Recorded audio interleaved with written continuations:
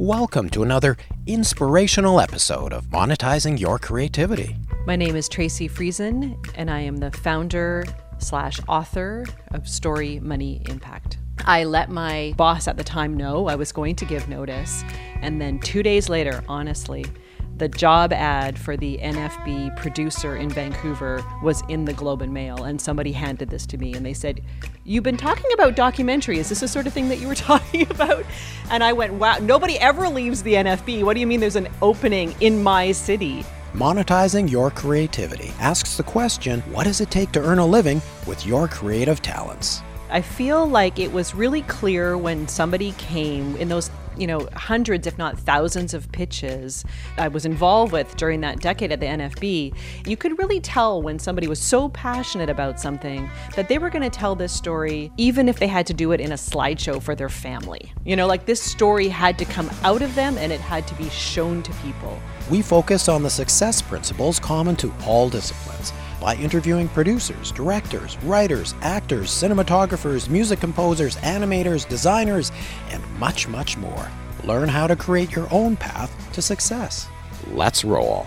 Hello, everybody, and welcome to another episode of Monetizing Your Creativity. My name's Fred Keating.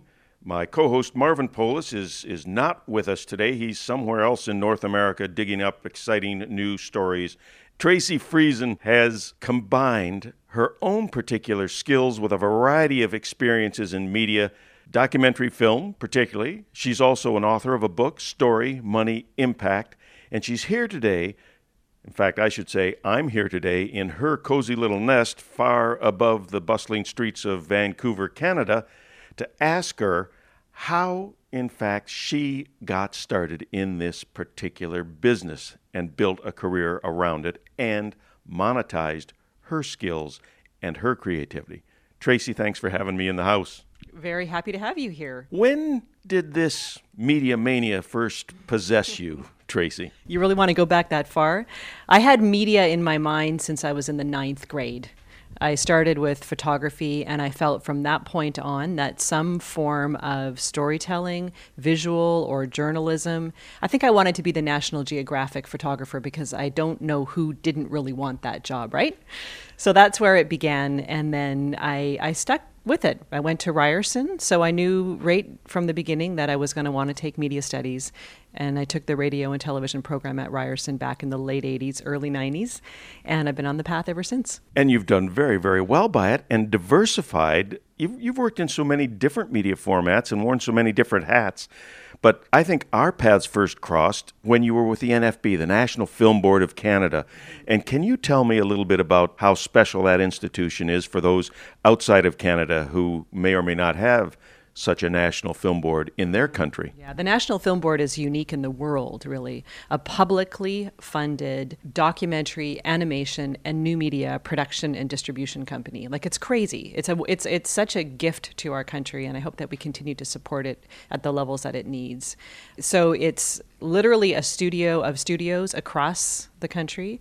I was the head of the Vancouver studio, and we had a team that produced documentaries in-house and with the independent private sector primarily, and released those films to Canada and to the world with a mandate really of reflecting what does it mean to be a Canadian, what is a Canadian perspective on the world stage. A lot of it is artistry, but a lot of it was also films with social impact.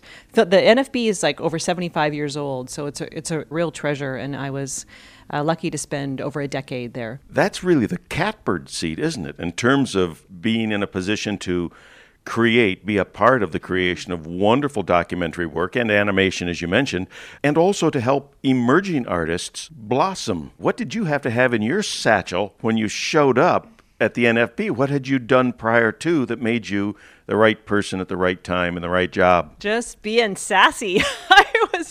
It was really...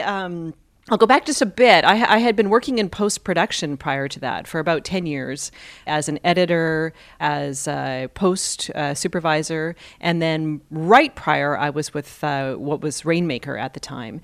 And I was in a position of sales. I was doing at that stage sales and industry relations for the post-production and visual effects Rainmaker.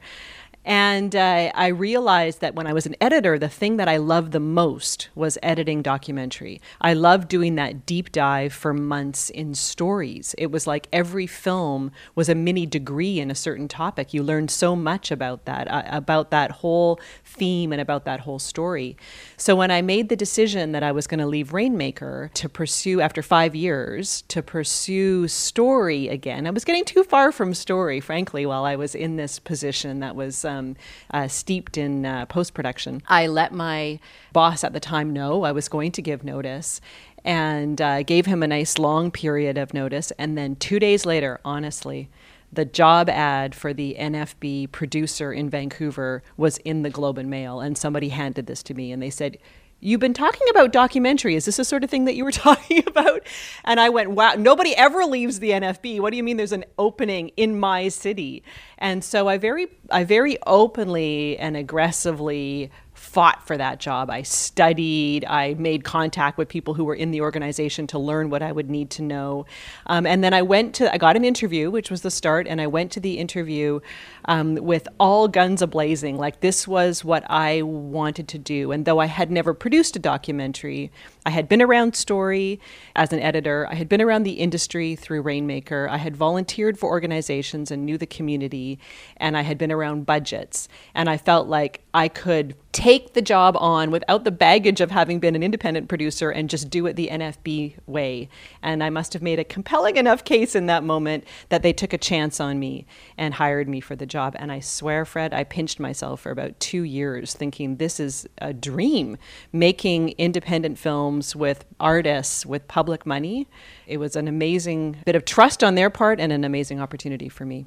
Can you think back about some of the specific things you did to prepare for that interview? And I ask that because we so often talk about auditions and interviews, and our listeners are always wondering what happens behind those closed doors and how can I best prepare for what I really want and how do I put my best foot forward. Now, you'd been in the business, as you mentioned, for some time, and you had a bit of a network. But when it came down to you with your elbow on the table here the night or two or week or two before that interview, what kind of a plan, if there was one, did you put together? I watched a lot of films that the NFB had produced. I mean, I sat doing a marathon of movie watching in a sense. And I'm glad that I did, because it did come up. This was a panel interview, one of those. There's 3 people sitting across the table. They're not engaging personally. They've got a list of numbered questions, a lot of scenario playing. What would you do in the event of this? How would you handle that? What is your favorite documentary? Who is your favorite international documentarian? How would you? And so I studied, and I also connected, as I mentioned, with people who worked at the NFB and with people who had worked for the NFB, and made sure, even in advance of that, that I had reference letters from people who would be known with inside the NFB that were specific to this job. So not general reference letters, but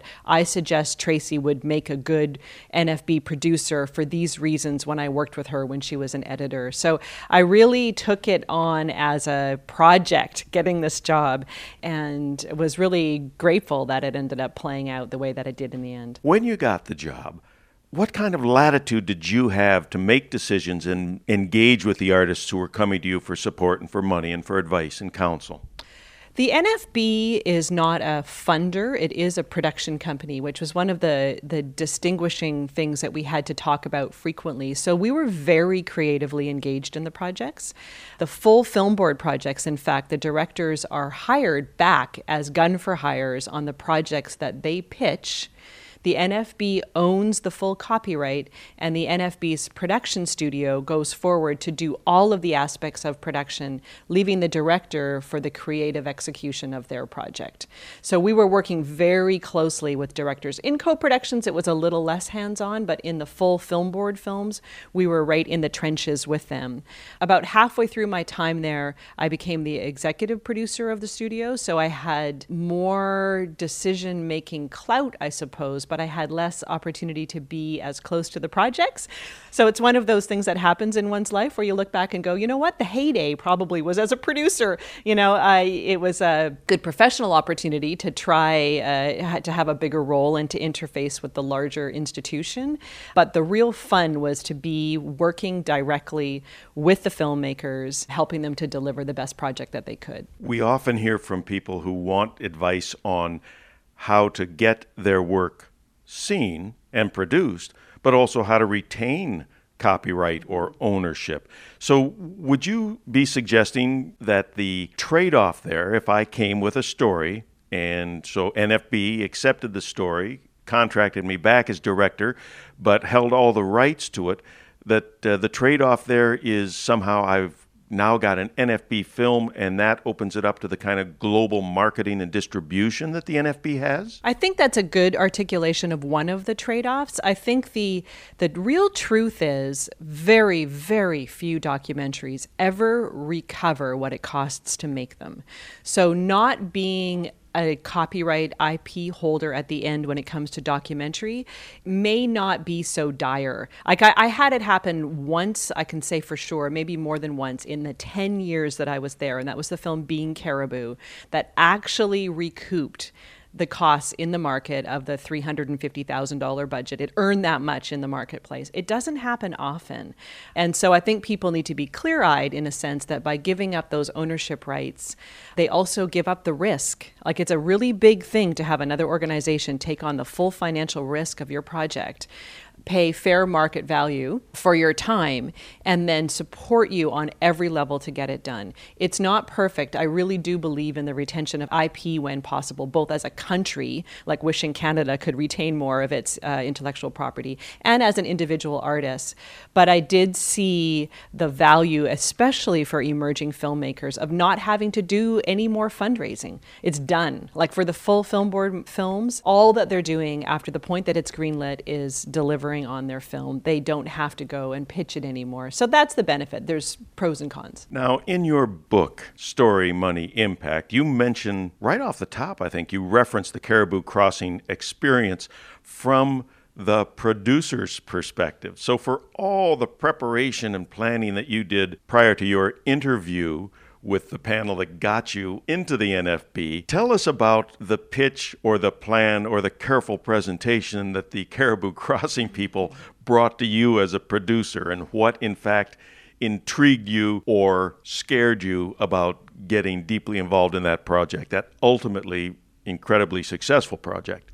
It's funny, of all of the choices of the dozens of films that I had the chance to work on at the NFB, Being Caribou was quite an anomaly in terms of the pitch process, because the couple that were going to follow the caribou herd were going to do it anyways, whether a film was made or not. They had the beginning of a working relationship with an independent producer and director, Diana Wilson, and she's the one who came and pitched on their behalf just for development funding. And at that stage, I'm like, yeah, right. Like, this couple's going to do what? As if. So we'll give you a little bit of development money. Let us know if they survive the trip, right? And I did check in a little bit, looking at some rushes along the way, and that they were shipping out, because this was the era of tape. And then it wasn't until they got back that we went, oh my gosh, these guys have shot a film.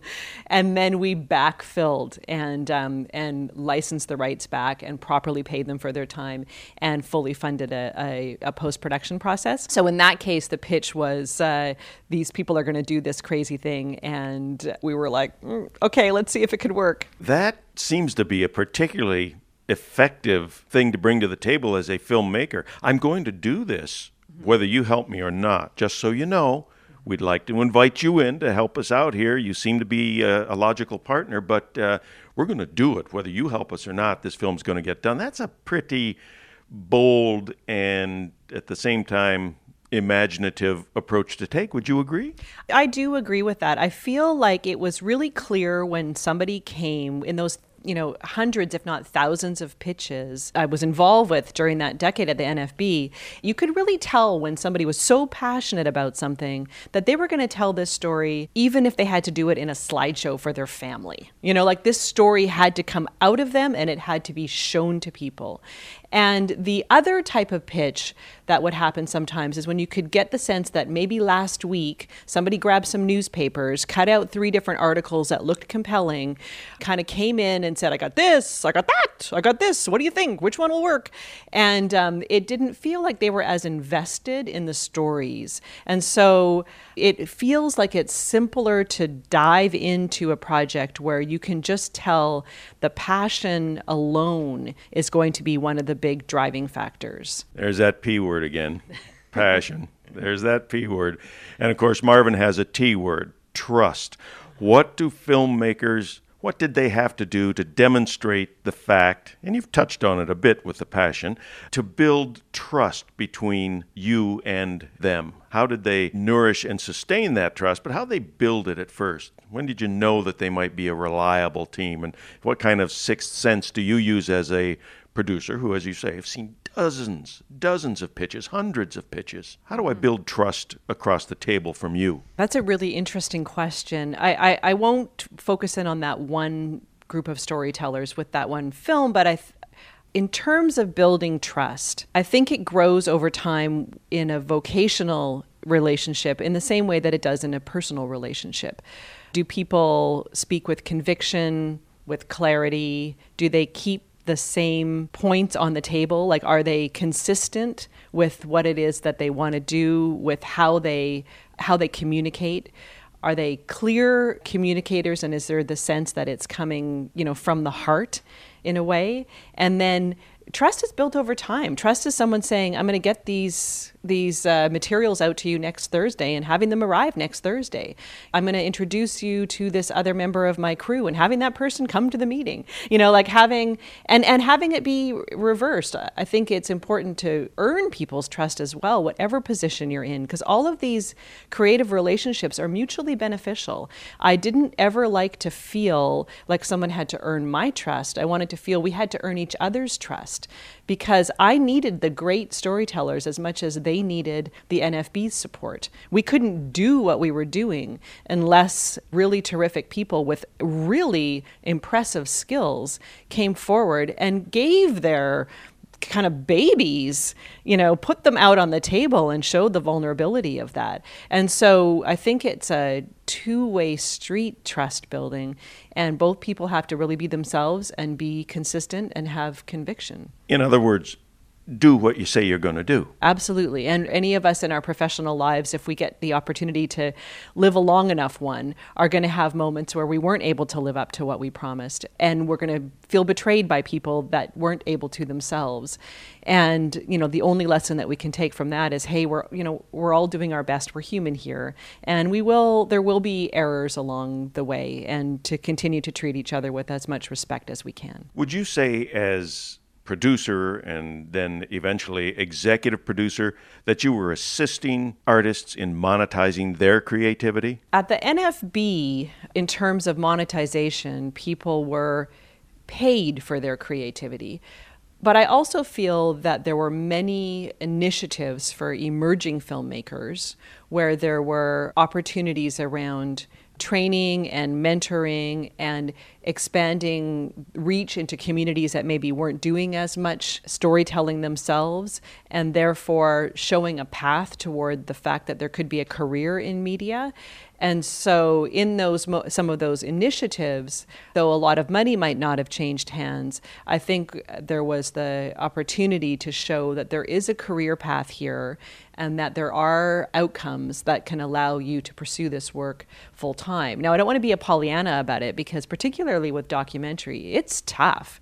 I mean, there are certainly career documentarians who that's all that they do, and they're living, interesting and full lives. And then there are a lot of other people where their documentary is their passion project, and they have other more potentially stable jobs that continue to pay the bills. Because it is a tricky business. It operates in a place of market failure.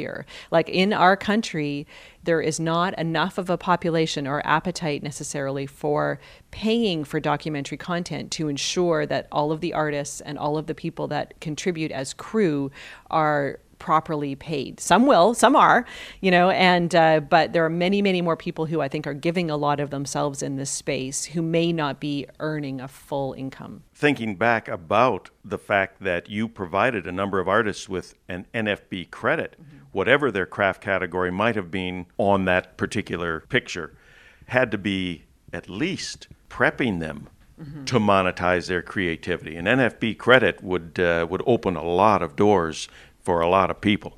It's true. And there are, the NFB credit, sometimes there were small grants that were called Filmmakers Assistance Program, FAP grants. And I think even for the filmmakers who received those small grants, to be able to say they were supported by the NFB was really great. But for the full films, it's important to note that for every one that got developed, 99 pitches were turned down, and for every 10 that got developed, 3 got produced. And then 1 maybe really made it. So I don't want to be discouraging by any stretch, but I think it's important to recognize that there are still a lot of other artist support mechanisms that are important as a community for us to continue to support, so that these emerging artists and creators do have a chance to make a living in this really terrific business. Well, even after you left the NFB, and we talked about do what you say you're going to do, was there a time when you sat down and said, I'm going to write a book about how people can get these important motion pictures underway? I did not leave the NFB thinking I was going to write a book, but I did leave the NFB thinking that I wanted to do more active work in trying to figure out how to support those other 99 filmmakers that didn't get the NFB green light, right? How to ensure that some of the stories that are in people's minds and aren't getting told can get told, or some of the films that are made and already on the shelf that aren't getting seen get seen. So I knew that I wanted to do a deep dive into the field of alternative finance and figure out how to bring other forms of resources into the larger social issues media ecosystem. I could just say documentary ecosystem, but I think it's bigger than documentary. Yes, it is. And in fact, I think it's worthy of its own episode. By that, I mean, we're almost out of time here, but I really would, with your permission, like to visit you again and base an episode around Story, Money, Impact, the book that you wrote that pulls together a tremendous amount of information on each of these essential key elements to any production that is worthy of being made and, of course, worthy of being seen. But for now, thank you so much for letting me in, and I'm going to come knocking at your door soon again, please, with your permission, Tracy. Yeah, my pleasure. It's really fun to revisit that era at the NFB. It's a special place, and I'm glad to have been there, and I'm very happy to talk about the book with you next time. Excellent. I encourage our listeners to Google search the National Film Board of Canada. Much of their work is online. You'll be able to see through the decades how important and essential a contribution they've made to world cinema history. And Tracy Friesen, thank you so much. My pleasure. Thank you. Thanks for tuning in to Monetizing Your Creativity. Be sure to join us next time by subscribing to us on iTunes or wherever you get your podcasts. While you're there, please leave a review. It helps us with our ratings. You can also visit monetizingyourcreativity.com for more information about the show. And hey, be sure to tell your friends who want to understand how to monetize their creativity.